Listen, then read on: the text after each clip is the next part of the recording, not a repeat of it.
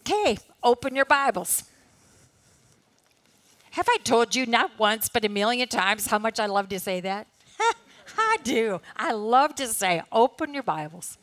And then, you know what I really loved last week is when I had you start with Romans 1. And you all open your Bibles to Romans 1, and then I said, and then it will quickly go through, because we really couldn't do Romans 12 without going through all of Romans, because it's a letter that builds. We had to see what the therefore was all about, and then there was it was like music in my ears. And you know I appreciate music, and this was like music to me. When we started in Romans 1, and then as we went to Romans 2 and 3 and 4, and your pages, I could hear it. I could hear you going through, and I knew that you were probably looking at underlined or stars or wherever. And this is how you get to know God's word. And then it's like he jumps right at you and he's speaking to you. So tonight, here we go. Proverbs chapter 26. We start with, 25. Oh, yes, of course it is, 25. We don't want to miss any, do we? No, we certainly don't. Now, did you notice that these Proverbs were written by Solomon? And Solomon lived, in the first part, I kind of look at the Bible as the first part, when with David and Solomon, and then the whole commotion of the dividing of the kingdom of Israel and the kingdom of Judah, and then the going into how do I want to say it? Into captivity. Captivity was the word I was looking for. How the kingdom of Israel went into captivity of Assyria, and then the kingdom of Judah went into captivity for 70 years. And then God said, I have plans for you. I have plans for you, plans to prosper you and give you a future. And everybody knows that verse. And this is what God meant when he wrote that. He said, all of you have been terrible. But you know what? I came up with a promise, and I'm good on my word. And so I'm going to bring you people back. After 70 years, I call it a 70-year timeout. He said, I want to make sure you come to your senses. And I'm going to bring you back because my plans for you is to bring a Savior through you. And Hezekiah, so even though Solomon was years before, I had a smile because I thought, you know what? Solomon's words, it's like Hezekiah said, we got to write these down. And so in my Bible, it says the Proverbs were collected by Hezekiah's aides, and he wanted them down. So here they are. It is the glory of God to conceal a matter. It's the glory of God to conceal a matter. That is for sure, because can any of you say you understand God completely? The way he's worked in your life, the way that his process in your life has gone, can you honestly say, oh, yeah, get it? No, there are many. I mean, all of us, we've raised our hands saying, this doesn't make any sense, Lord. And it is the glory of God to conceal a matter. I mean, there are times when you study Revelation or even when you do Genesis 1 and you think, now, was it 7 days, 24 hours? Or, how some of these things in God's word, we just really don't know for sure. The revelation, is the tribulation, is it figurative, is it literal? All these kinds of questions. And you know what? He doesn't tell you because, you know what? It's his glory to conceal a matter. What he wants us to know, he will tell us. Now, I do want to insert something there because, sometimes I think we read God's word way too much with this mentality. Well, I don't get that, so I'll just either let Linnell explain it, or it must be one of those things that we're not supposed to know. It is so easy to just read quickly and say, oh, don't get that. Oh, believe me, if I did that every time I didn't get something, you wouldn't be in this class because there would be no teacher. Because, I sometimes with tears rolling down my face will say, I don't get this. And yet I'm supposed to come on Monday night and supposed to make some sense out of this.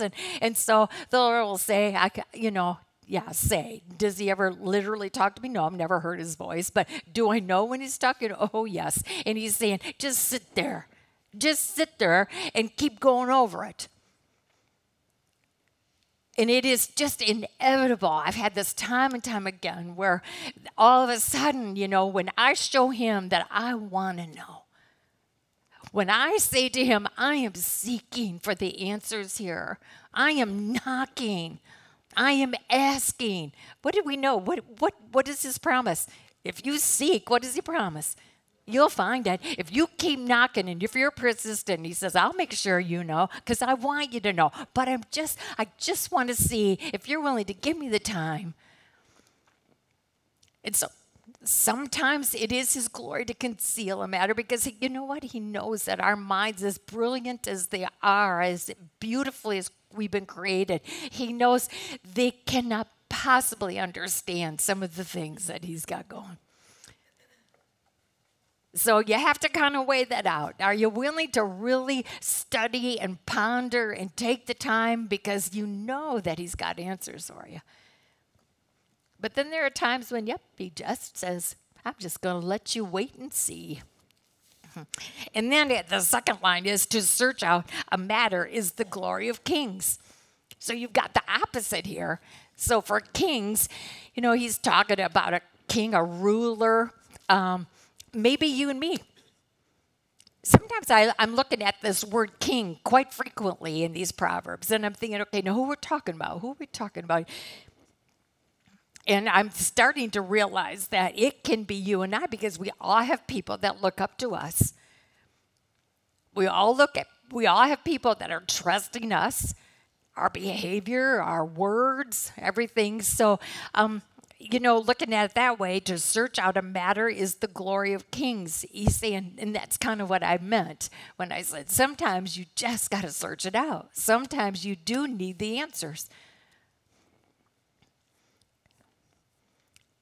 As the heavens are high and the earth is deep, so the hearts of kings are unsearchable. What do you know about God's word? It's just endless treasure. And the more time you spend in it, the more that you search. There's just an endless. You can search and search and you'll never get down to the bottom of it.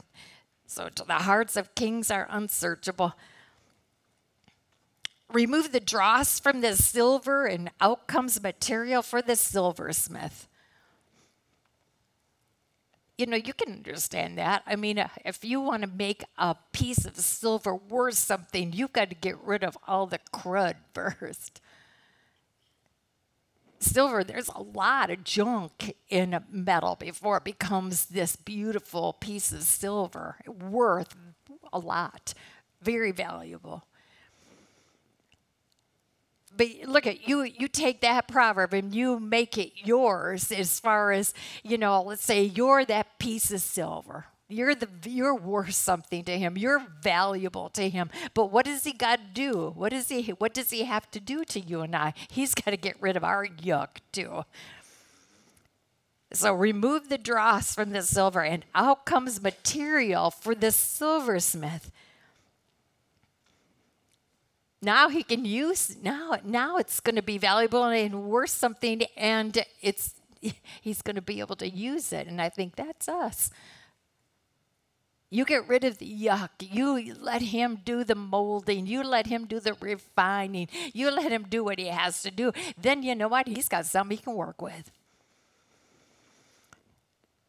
Remove the wicked from the king's presence, and his throne will be established through righteousness. Now, next week, we're going to be in Romans 13, and, it's going to, I'm not saying it's going to get political, because God's word says what it says, and it's going to be kind of a jolt sometimes when you realize that, boy, that's what it says, doesn't it? But I tried to picture our country, if we would just get along, if our government wasn't crooked and it wasn't deceptive, if it was just, what did it say? Remove the wicked from the president's presence. Do you think you would have something to work with? Do you think we would have a different country? Remove the wicked from the king's presence, and his throne will be established through righteousness. Man, if there was righteous living, and I'm saying he's got to do the same. I'm not saying that, but if we all got rid of the yuck, if we removed the wicked, all the wickedness, you remove wickedness, guess what you got? You got righteousness. But yeah, on a personal level, I still think that it can work this way too. Remove the wicked from the king's presence and his throne. If I'm the king, if I'm the one someone's looking to, then maybe this could mean my home. Remove the wicked from the king's presence, then his home will be established through righteousness. Oh, wouldn't the home be different? Solomon is saying, I know that looks impossible, but it all has to do with search me and clean me out. And then look what we got to work with. Do not exalt yourself in the king's presence. Do not claim a place among great men. You look at that 6th verse and you think, but that feels good. It makes me look good. It's better for him to say to you, come up here, than for him to humiliate you before a nobleman. Now, the only thing that I could think of that I thought went along with this proverb is, have you ever been to a baseball game and you got the cheap seats because that's all you could afford, or maybe, and I know we have. We've gone, we're way up in the nosebleed section, and it's about, we waited till about the 2nd, 3rd inning, but then we're looking at these great seats right down there, and no one's sitting in them. What a waste. And we waited till the 3rd inning. And so, who's going to come? Who's going to come after the 3rd inning when there's only 9 innings to a game? So here we go. And we just park ourselves in those seats. And here comes the usher. And it is so humiliating. It is so humiliating. Can I see your ticket, please? And there stands the people, Oh, no, you're up here. You're way up there. You're supposed to be, that's the only thing that came to my mind.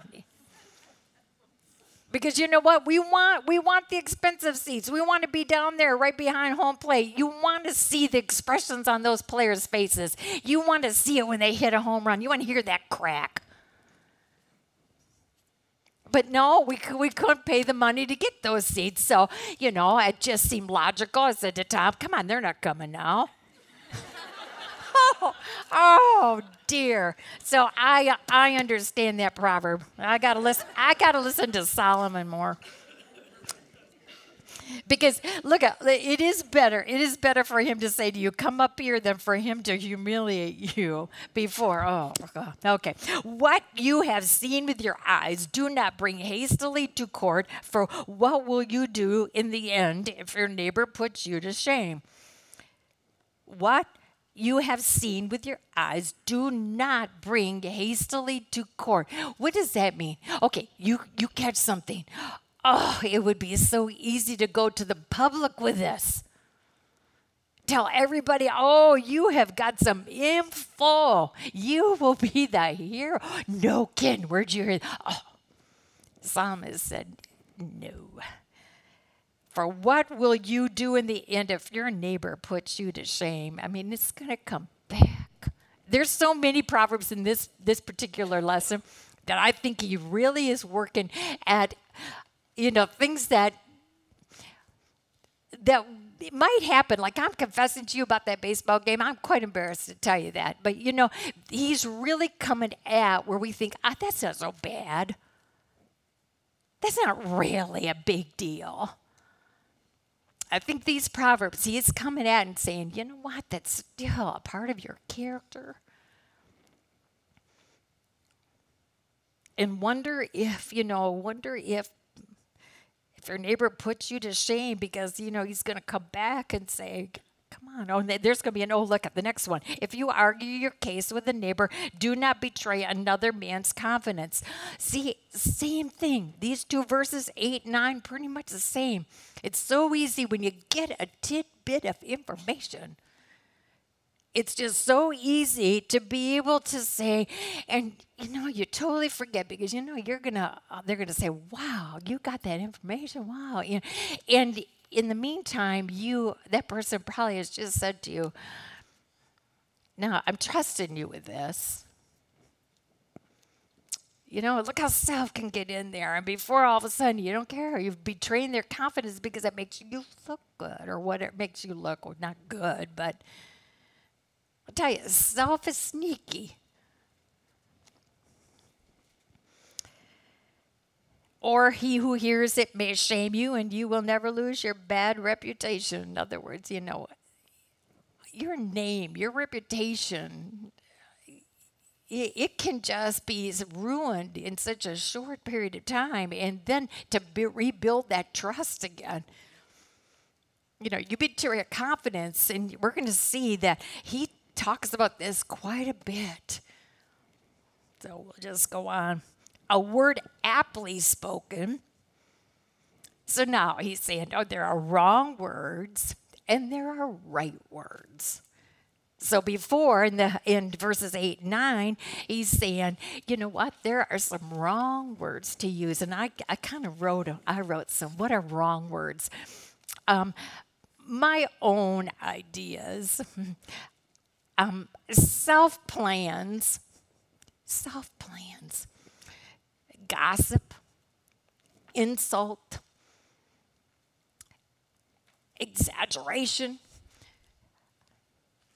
a downright lying, but we try to put other names to it. Arguing, quarrelsome, picking. Those are wrong words. And Solomon is saying, I'm trying to warn you that wrong words will come back to get you. So now we've got just a little two-liner that he said, there's good words. There's good words. When words are used in a right way, they're like apples of gold in settings of silver. He's saying, you know what? You use a right word. It is so valuable. It is so beautiful. A right word can make such a difference. Like an earring of gold or an ornament of fine gold is a wise man's rebuke to a listening ear. Again, you know what else is beautiful and you know what else is valuable is when you can take someone's correction and say, it's not what I wanted to hear, but you know what? I know I needed it. A wise man's rebuke to a listening ear. It's valuable. It's beautiful. Maybe not split second right then because you don't want to think that. But if you can say, because none of us are perfect. And self is sneaky, like I said. And it's so easy to veer, of course. And if you've got someone in your life that loves you enough, that has your best interest in mind, that comes alongside of you and said, you might not even notice, you didn't even realize maybe what you were doing, but this is the way it appeared. And I know what a slippery slope is like. And so he's saying, that's beautiful. That's valuable. Like the coolness of snow at harvest time is a trustworthy messenger to those who send it. He refreshes the spirit of his masters. Follow through with your promises. Have you ever had a promise broken? Have you ever had someone say to you, I promise? I think a lot of times that can happen with children, and they say that that's so detrimental to a child when you promise and then you don't come through. But I don't think even as adults appreciate when someone promises and you're counting on them and you are trusting them. You believe they are trustworthy. They mean what they say. Solomon says, think about that. Don't just be quick with your words and promises. It kind of goes in the next verse with that same kind of frame of mind because it's just so easy to say things. He said, like clouds and wind without rain. In other words, there's really they're useless. clouds and wind without rain. Well, you know what? So is a man who boasts of gifts he does not give. I don't think I have to explain that anymore, do I? I mean, it's when you promise something. Oh, you need that? Oh, I promise. And you don't come through. You know what? Your words are useless. They're fake.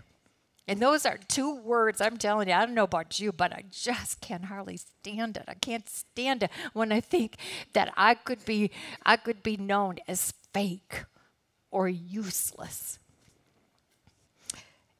Through patience, a ruler can be persuaded, and a gentle tongue can break a bone.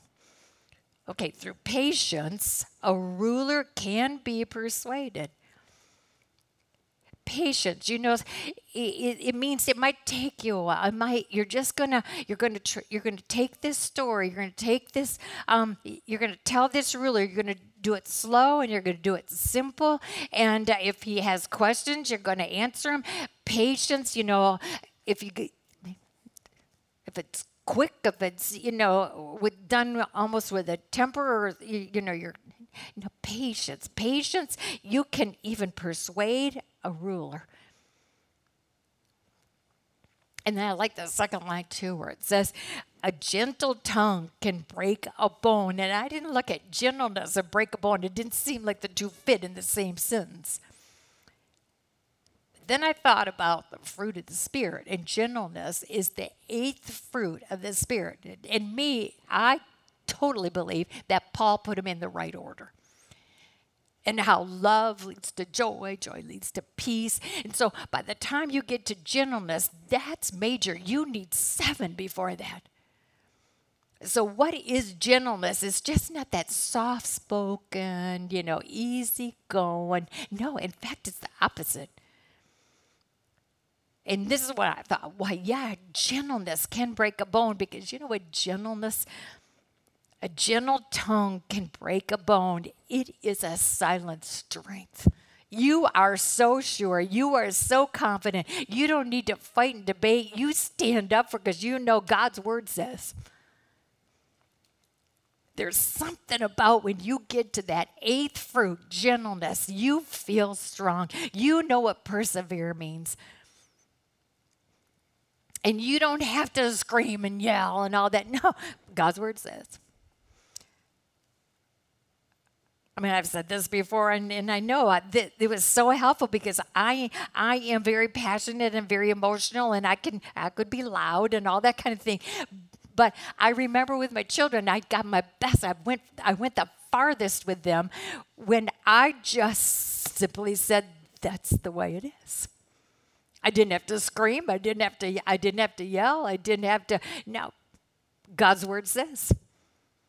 I didn't write the book. If you want to tangle with somebody, tangle with him. And somehow that really, when I did that, you could just see that I didn't have to do anymore. God said. And when you're sure of that, if you find honey, eat just enough. Too much of it, I'm going to say this, you'll get sick. I don't know. I just can't say that word. It's just...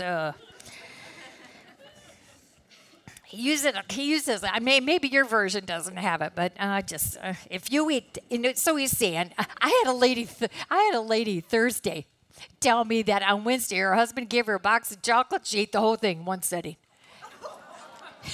She said it was so good, I just kept eating them. Ate the whole thing, and then she says, "I know exactly what that proverb means."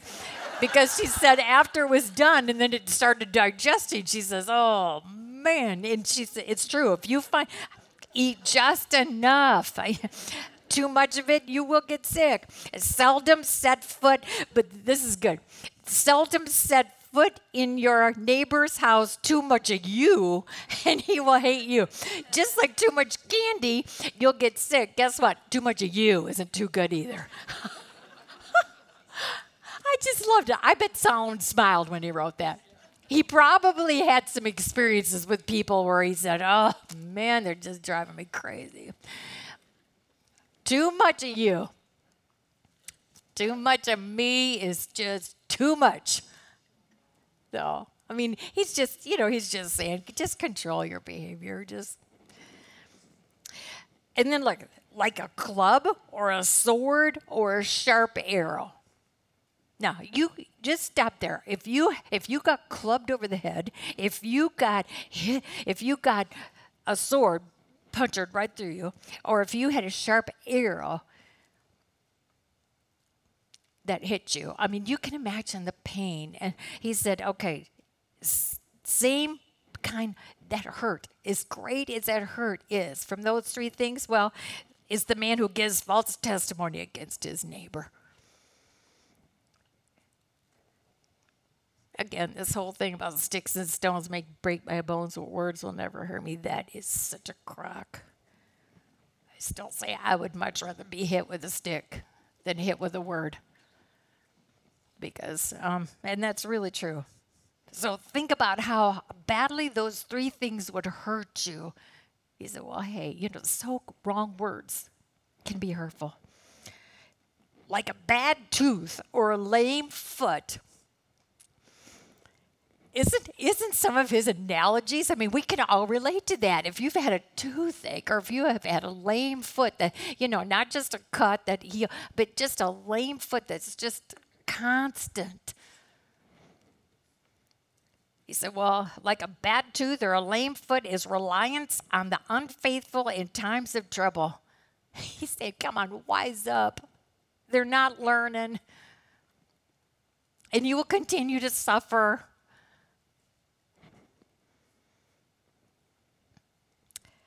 Like one who takes away a garment on a cold day, or like vinegar poured on soda. I didn't get that, so I had to find out.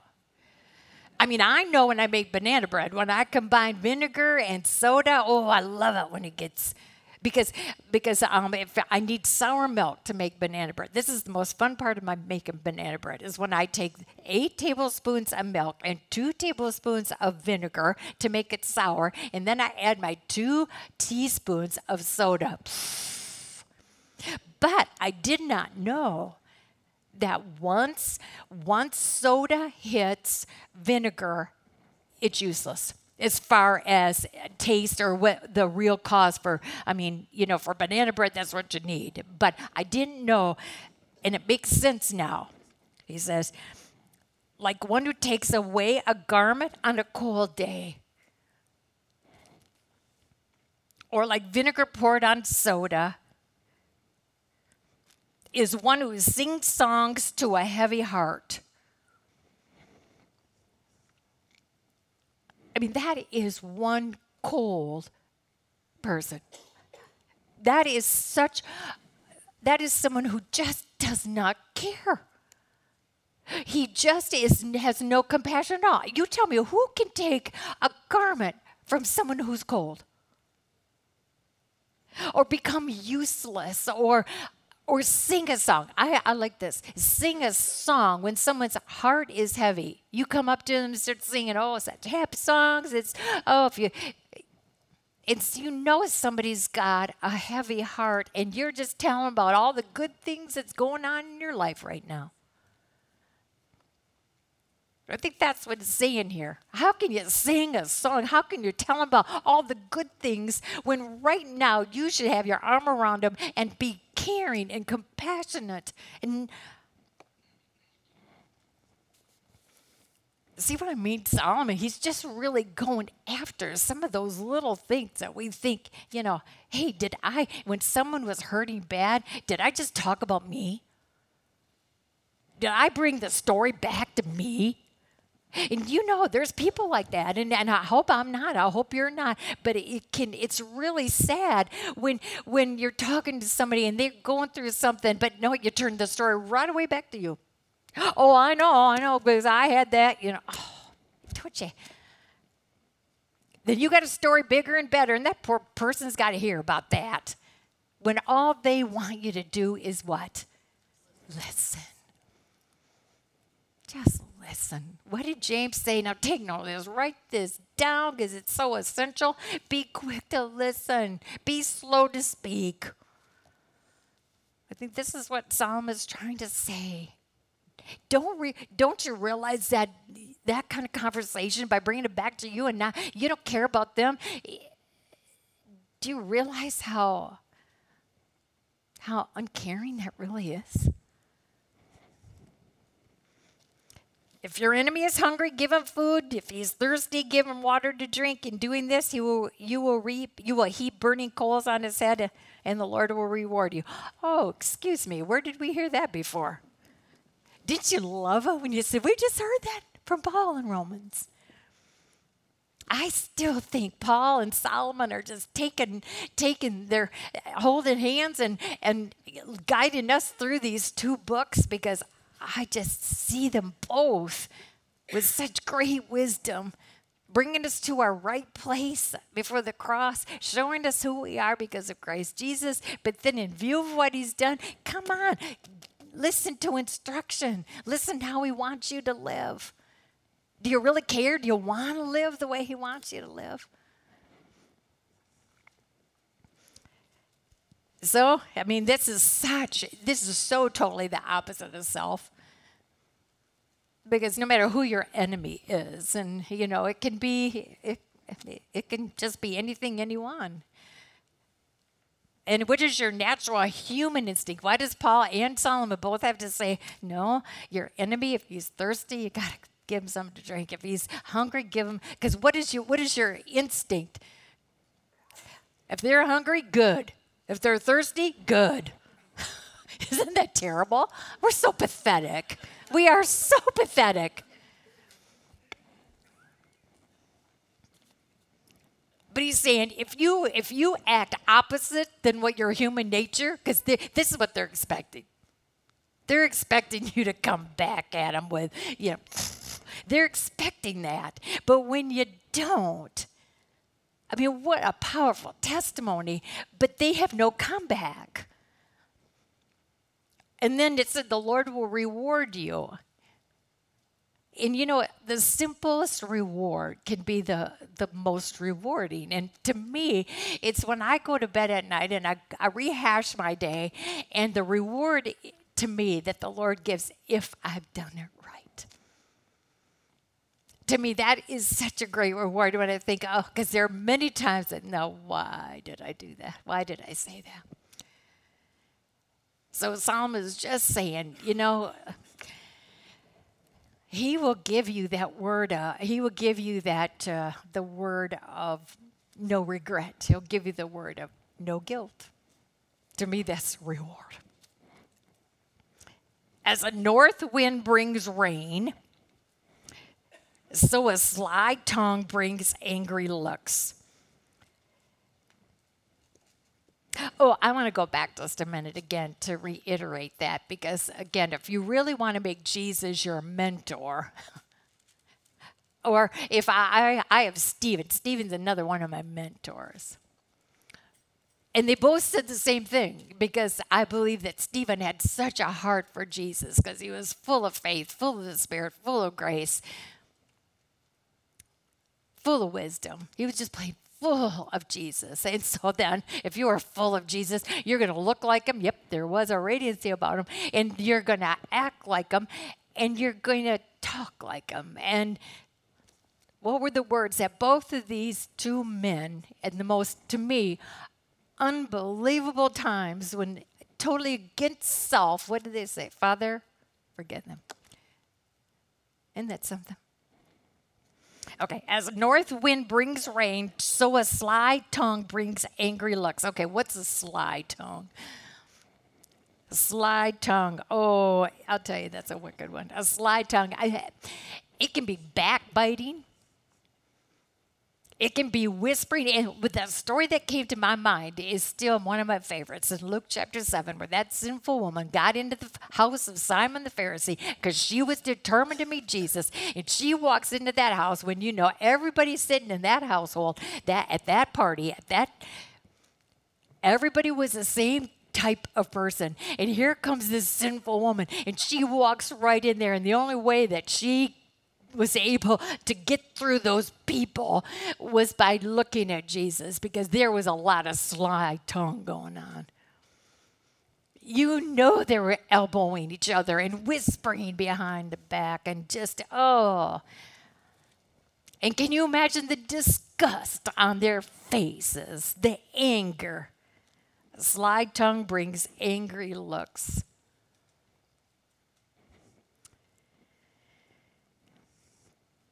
Better to live on the corner of the roof than share a house with a quarrelsome wife. Man, he didn't even change a word on that one, did he? It's like I'm bringing that baby back because they need to hear that one. You know, sometimes he'll change. He'll change the same subject, but maybe he'll say it in a little different way.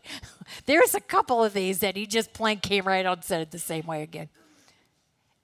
In other words, there's no other way to say it.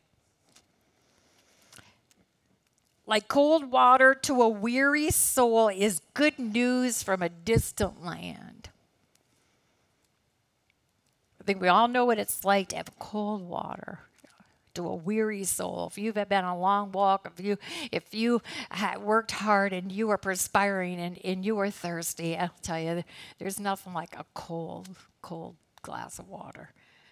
So he said, okay, picture that. Man, it's so refreshing. It kind of lifts you back up and it takes that weariness away from you. It revives you. Good news from a distant land. We all love good news. Okay, we can let that go and say, yep, we all love good news. Yep, it's like a good glass of cold water when I'm weary. No, but take it deeper. What did Jesus say? Come on, come to me, all you who are weary and are heavy laden. I will give you rest. You talk about good news.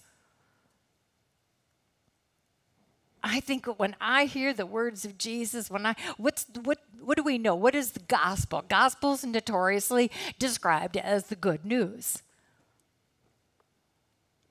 There's nothing better for a weary soul, a lost soul, than hearing Jesus say, come here. Like a muddied spring or a polluted well is a righteous man who gives way to the wicked. A muddied spring, so a polluted well, so, neither one is going to be a glass of water. I mean, it's really no good. There's nothing good about muddied spring or polluted well. Well, guess what? There's no good when a righteous man gives way to the wicked. When you just compromised, when you were afraid of what someone was going to think, so you just let it go, you just let it slide.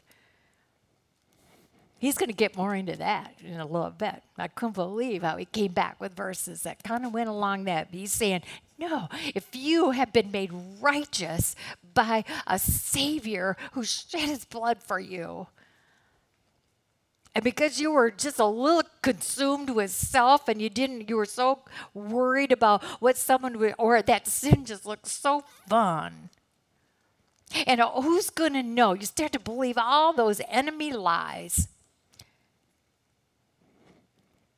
No good.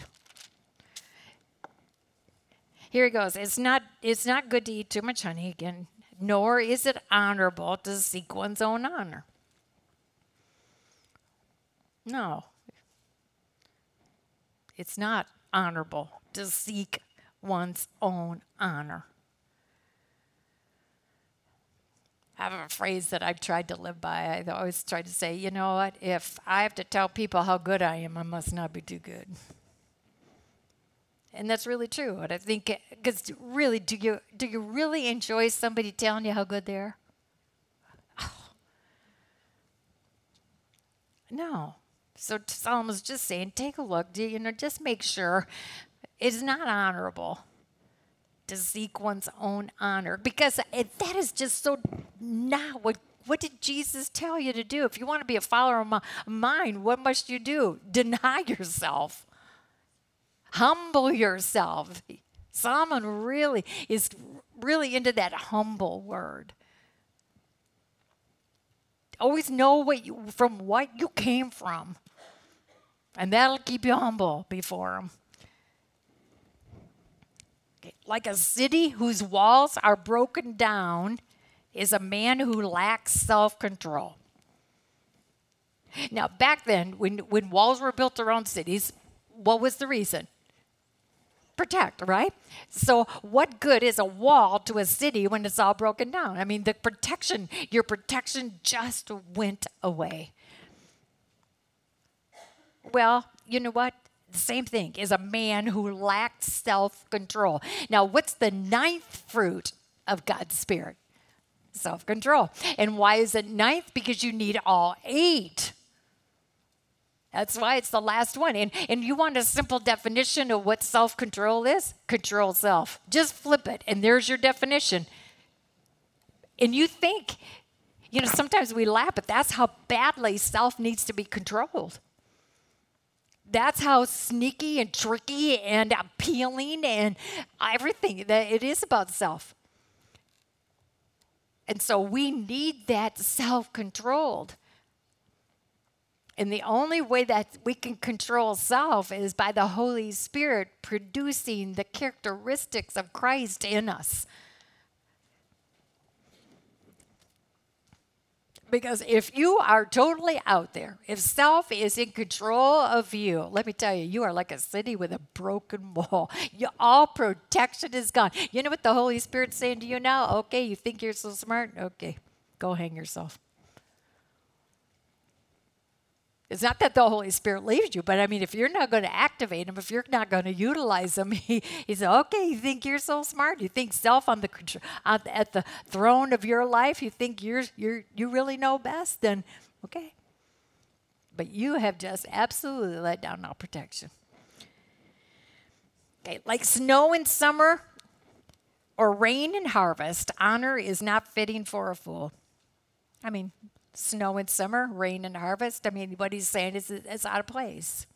And so is honor is not fitting for a fool. Now, he's going to bring up that word fool a lot. And I don't know about you, but I don't like that word fool. But yeah, we've got to see it for what it is. What is a fool? It's a foolish person. What's a foolish person? It's someone who does not listen to godly wisdom.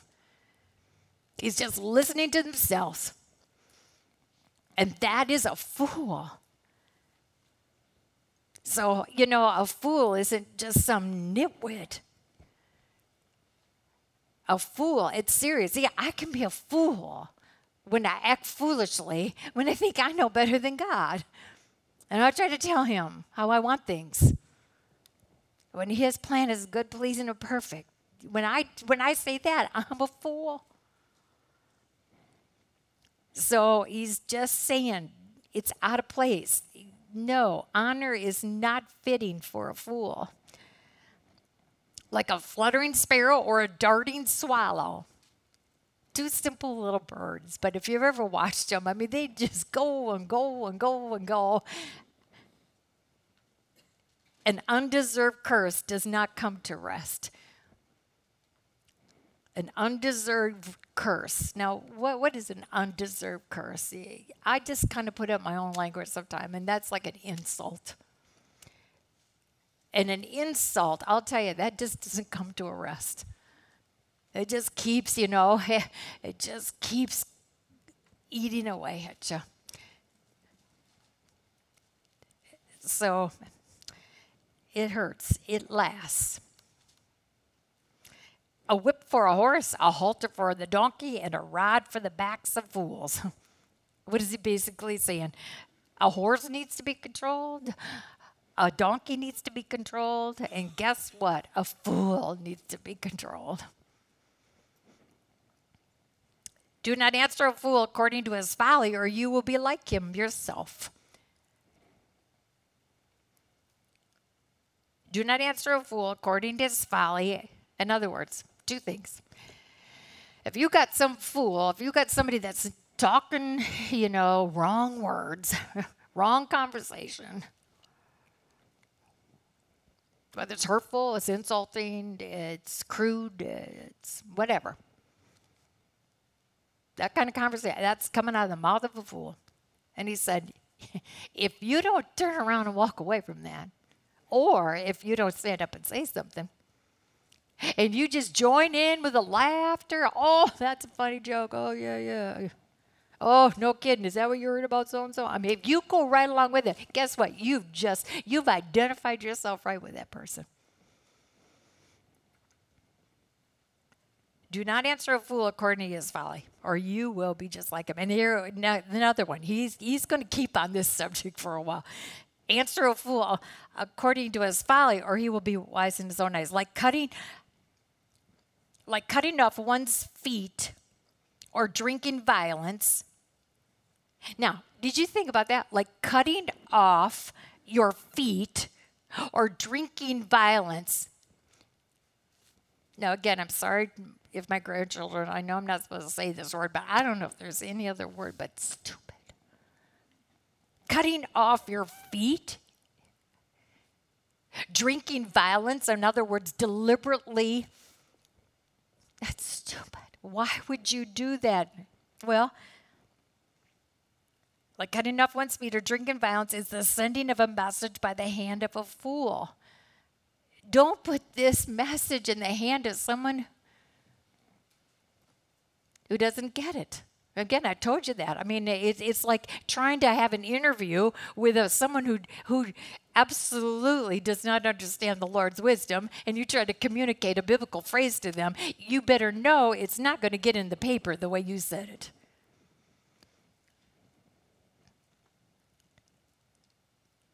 Like a lame man's legs that hang limp is a proverb in the mouth of a fool. Such good analogies. Like a lame man's legs that hang limp. In other words, they are useless. They won't help at all. Well, guess what? A proverb, a beautiful proverb in the mouth of a fool, it's going nowhere. Like tying a stone in a sling is the giving of honor to a fool. See, this is another thing, stupid. When you have a slingshot, think of David and Goliath. 5 little stones and 1 little stone went in the sling, and the sling went round and round. And then where did that stone, right between those 2 eyes, man, it hit its target. Now, we're talking about tying a stone in your sling. Where is that going to hit? It's going to hit you. It's going to hit you because you've tied it.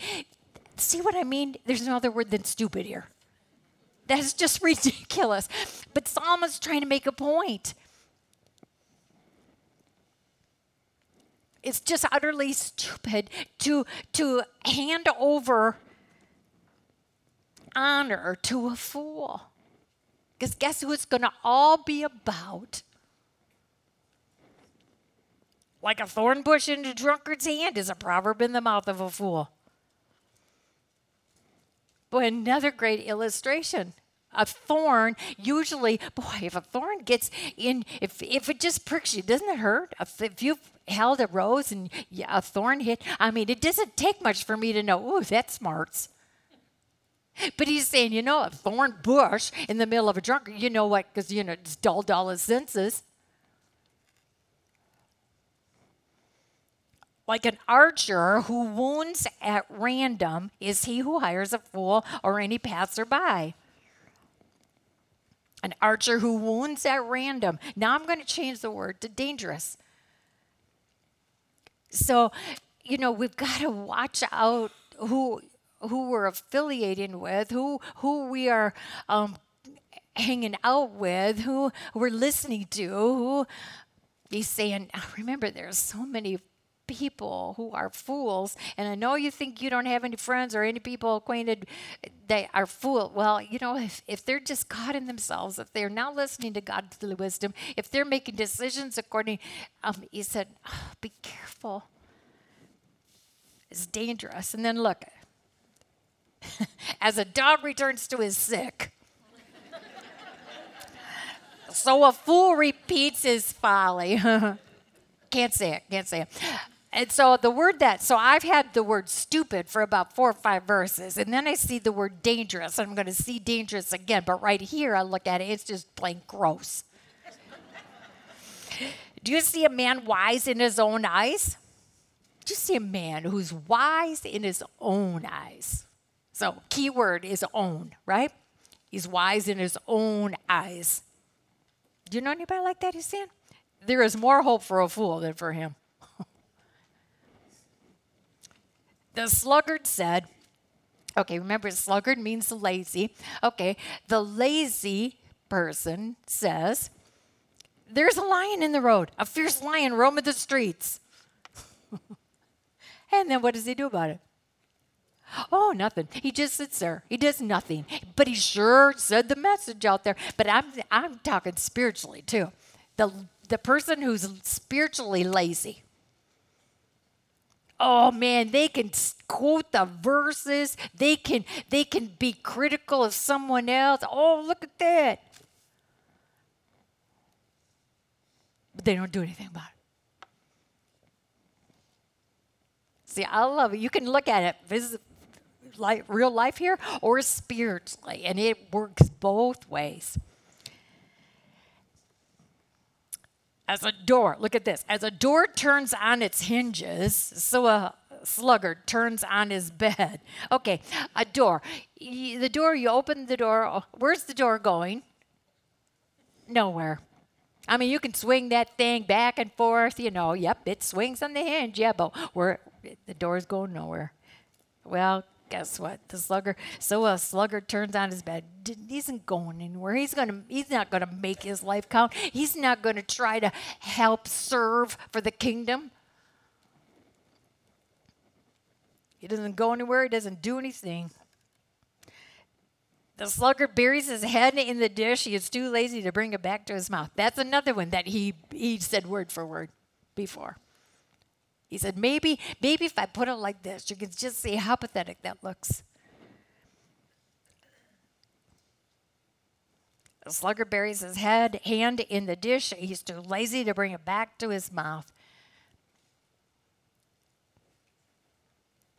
I think spiritually that could mean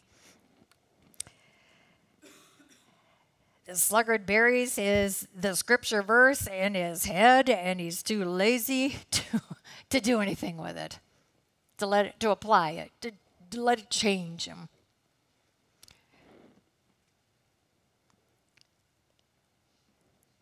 Because you know what? To apply it, do you think it takes work? It takes work. It takes work to apply. I mean, it's easy to come in here. It's easy to listen. It's easy to say, oh, yeah, that was good. It's even easy to do some of these questions. The hard work is when you say, you know what, it's talking to me and I got to make some changes. And the lazy spiritual person doesn't want to do that. The sluggard is wiser in his own eyes than 7 men who answer discreetly.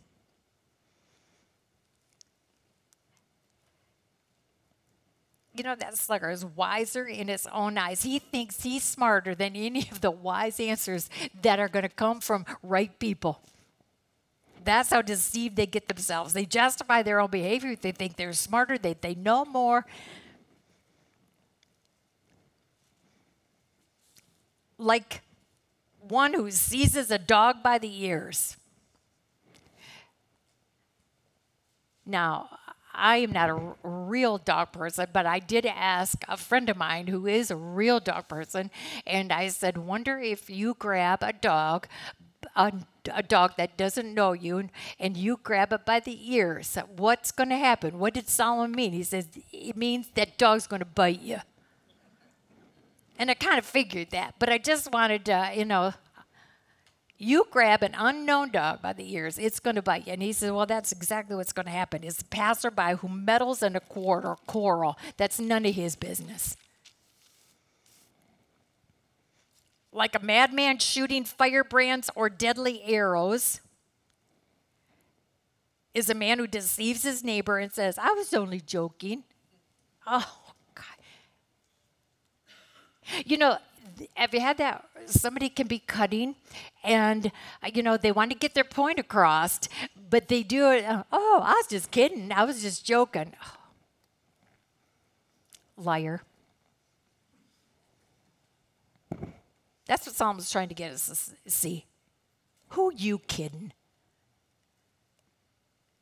You just thought you were trying to be so nice by doing it that way because you didn't want to come right out and say it, but you knew what you were doing.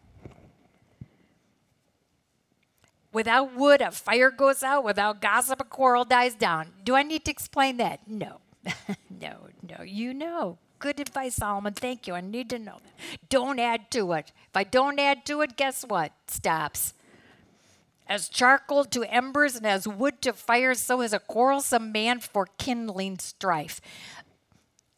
Now, in my version, I saw the word kindling and I saw the word wood. And then I understood what is to make a decent fire. You just can't plop a bunch of big logs in there. You need that kindling. That's so important. And so he said, you know what? That kindling is what starts it. And he said, that's what you are. A quarrelsome man. You're like that quick start. Get everybody rubbed up, everybody going, everybody mad. The words of a gossip are like choice morsels. They go down to a man's inmost parts. Oh, so often we think gossip is so innocent, who's going to know? It's so undamaging. I mean, it's just, it's wrong words. And wrong words go deep. Like a coating of glaze over earthenware are fervent lips with an evil heart. A coating glaze over earthenware are fervent lips over an evil heart. Oh, I call that cover up. Cover up. And the person that came to my mind was, the Pharisees. When Jesus himself looked at him and called him, you whitewashed tombs. Pretty much the same kind of principle. You act like you are so spit and polished and you've got, people are just awed by your religiosity and your intellect and how the way you carry yourself and all that. And he says, but you are nothing but dead inside. So yeah, you look whitewashed on the outside, but you're a tomb. So he's saying, it's just time to check that heart every now and then to see if you are camouflaging, if maybe your smiles aren't real, maybe your words aren't real, maybe your countenance, maybe that smile isn't real. Maybe there's something that's going on in your heart that he said the Lord is trying to work at. You're covering up.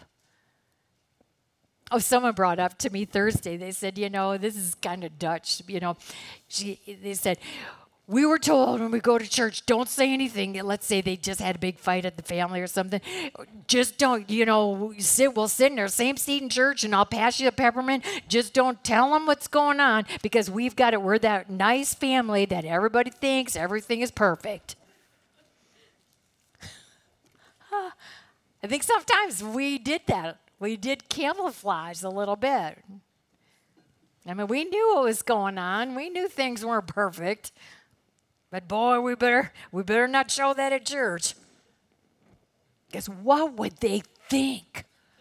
What would they think? Oh, and that's what Solomon is saying. Don't play that game. Take a look at your heart if it needs to be checked, if you need to be worked on. Be grateful that the Bible is really cutting right to the chase and saying, hey, you got a problem here. He wants to set you free of it. A malicious man disguises himself with his lips, but in his heart he harbors deceit. Same thing. Though his speech is charming, do not believe him, for 7 abominations fill his heart. His malice may be concealed by deception, but his wickedness will be exposed in the assembly. Oh, that part. Sometimes the real you gets exposed, let's face it. Sometimes it comes back to get you and everybody knows. But maybe you're so good at it that you take this game plan and this facade all the way to the grave. And everybody at your funeral said, she was so wonderful. What does this say? Are you going to get away with it? No, it will be brought out because where is it going to be brought out? If your sins have not been dealt with at the cross, where are your sins? Where's your fakeness? Where's that going to be dealt with? At judgment. No. That's why Jesus says, not everybody who's going to say to me, Lord, Lord, is going to enter the kingdom of heaven, because I saw the real them. And I'm going to say, sorry, doesn't work that way. It will be revealed in the assembly. If a man digs a pit, he will fall into it. If a man rolls a stone, it will roll back on him. You will reap what you sow. A lying tongue hates those it hurts, and a flattering mouth works ruin. A lying tongue hates those it hurts. Isn't that the truth? A lying tongue or a flattering mouth, who are they caring about? Oh, you bet. You bet it is. That's right. They could care less about the other person. Do not boast about tomorrow, for you do not know what a day may bring forth. I used to sing a little song that we have this moment to hold in our hand and to touch as it slips through our fingers, like saying, yesterday's gone, but tomorrow may never come, but we have this moment today. What is Solomon trying to say to us? Make the most of your moments. Don't expect tomorrow to come. Don't say, well, you know what, I'm going to let them stew for about a week.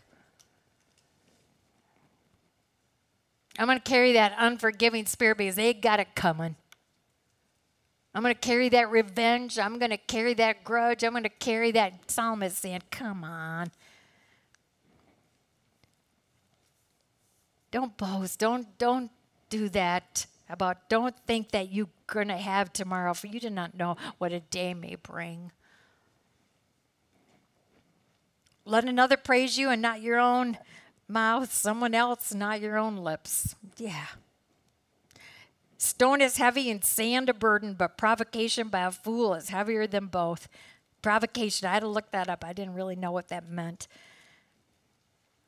A fool is someone who just loves to just stir up anger. He just loves to make someone angry on purpose. He just loves to do that.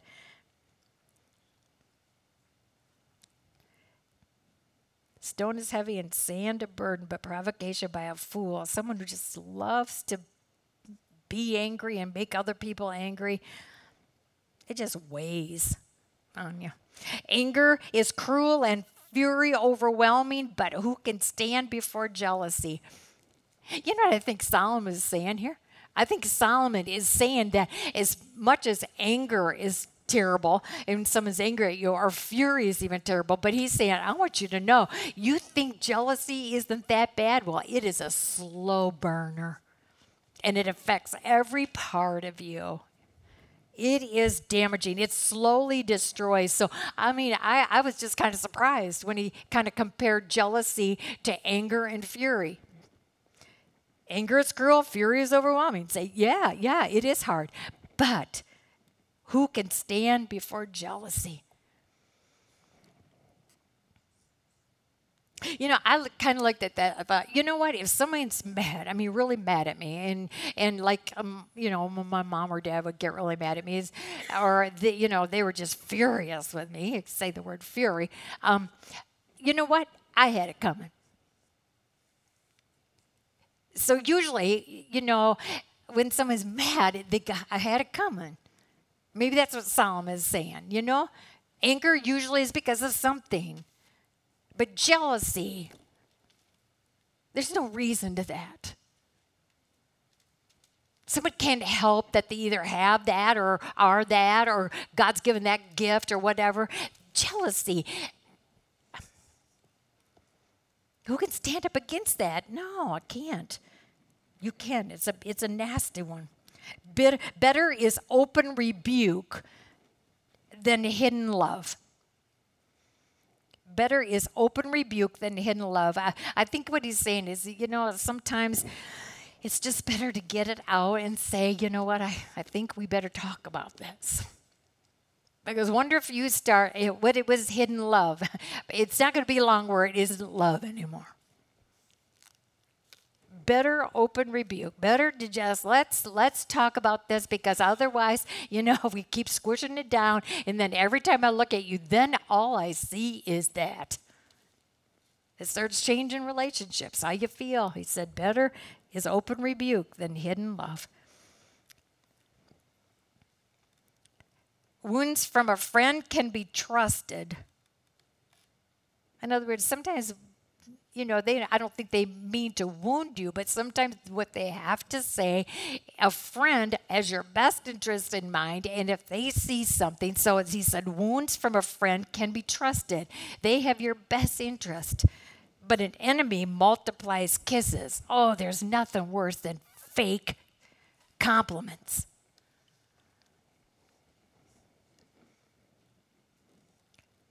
He who is full loathes honey, but to the hungry, even what is bitter tastes sweet.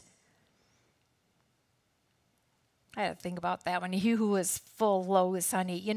I kind of call that the spoiled brat. I mean, the person, and the way I could describe it is when I used to sing, there were places that I couldn't wait. In fact, I'm going to just give you an example, the Crystal Cathedral. I mean, all of a sudden, I got asked to sing at the Crystal Cathedral. Oh, man, I felt I arrived. And I went to that Crystal Cathedral, and I sang up the storm, and everybody sat in that audience like, oh, man, we had so-and-so last week. Who are you? What was your name again? Oh, we had so-and-so last week. I mean, that's the thing. I could put myself into this because sometimes people who have so much, I mean, it's like I could almost see, just try to bless me. I mean, they're just spoiled. They just have had so much, and I had this time and time again. I sang at so many great things that I thought was really going to be a feather in my cap, and okay, that's going to put me on the map. And it's so sad. I'm embarrassed to tell you that. And then I would go to these little churches, and there they would sit in the end of their pews, just can't wait to hear what you've got to sing. Can't wait to hear what you got to say. Because you know what? Last week they didn't have so-and-so. They were pretty thrilled with you. And I think that's what Psalm is saying. We get caught in our human nature sometimes, and we think we need the big grandeur. And he's saying, no, it's never what it's cracked up to be. And sometimes you can just get so much that you don't appreciate it. Okay, I just want to do a couple more. Like a bird that strays from its nest is a man who strays from his home. If a bird doesn't feed his little birdies, if a bird leaves that nest before those eggs are hatched, what's going to happen? I mean, look at a bird that strays from its nest is a man who strays from his home. You're not responsible for what you've been called to do. You are going to miss the blessing. To me, that's even worse. You're going to miss the blessing of a job well done.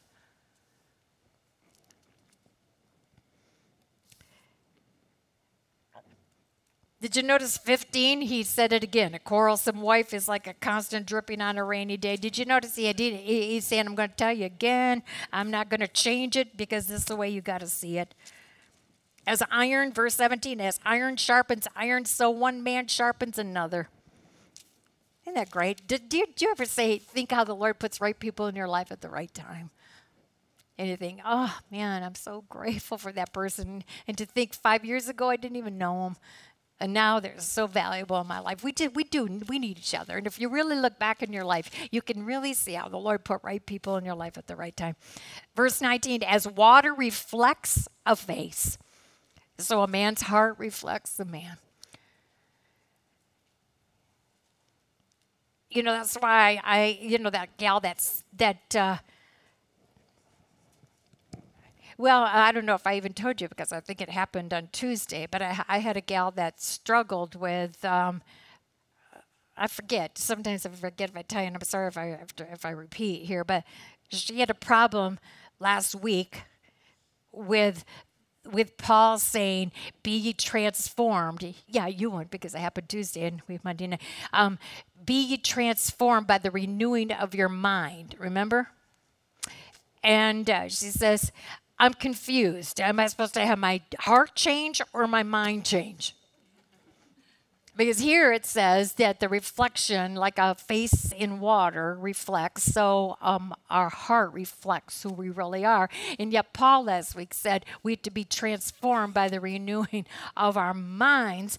And again, I say the two are connected. They are so connected. Because what's in your heart will go smack to your mind. And that is how you're going to make your decisions. That's how you're going to make your priorities. And that mind has got to be changed, or your actions are going to really be shoddy. So it's both. Our heart needs to be changed, and so does our mind. I think they go hand in hand. Okay, finally, verse 23. Be sure you know the condition of your flocks. Give careful attention to your herds. I know it's so easy to pass over that because you think, I'm not a farmer and I'm sure not a shepherd. And so, that verse doesn't pertain to me. But when you hear Solomon say, now be sure you know the condition of your flocks. Give careful attention to your herds. What's he talking about? He is just saying you better be careful about your heart because that's what's going to determine your mind and your actions. So be sure you know the condition of your flocks. What do you think that could mean? Your heart. Make sure that you know the condition of your heart, and make sure you're giving careful attention with how you are living your life. For riches do not endure forever, and a crown does not secure for all generations. He said, you got to be careful because this world wants to trap you thinking this is what you need, this is what you have to be, this is where your worth is. It's not this world. It's Jesus. And then he finishes by saying, when the hay is removed and new growth appears and the grass from the hills is gathered in, the lambs will provide you with clothing and the goats with the price of a field. You will have plenty of goat's milk to feed you and your family and to nourish your servant girls. He's basically saying, would you make sure you know the condition of your heart? Will you make sure that you give careful attention to how you live your life? Because what can you know? What has God promised you? He will always supply what? What you need. Thank you, Solomon. Great instruction. Have a good week.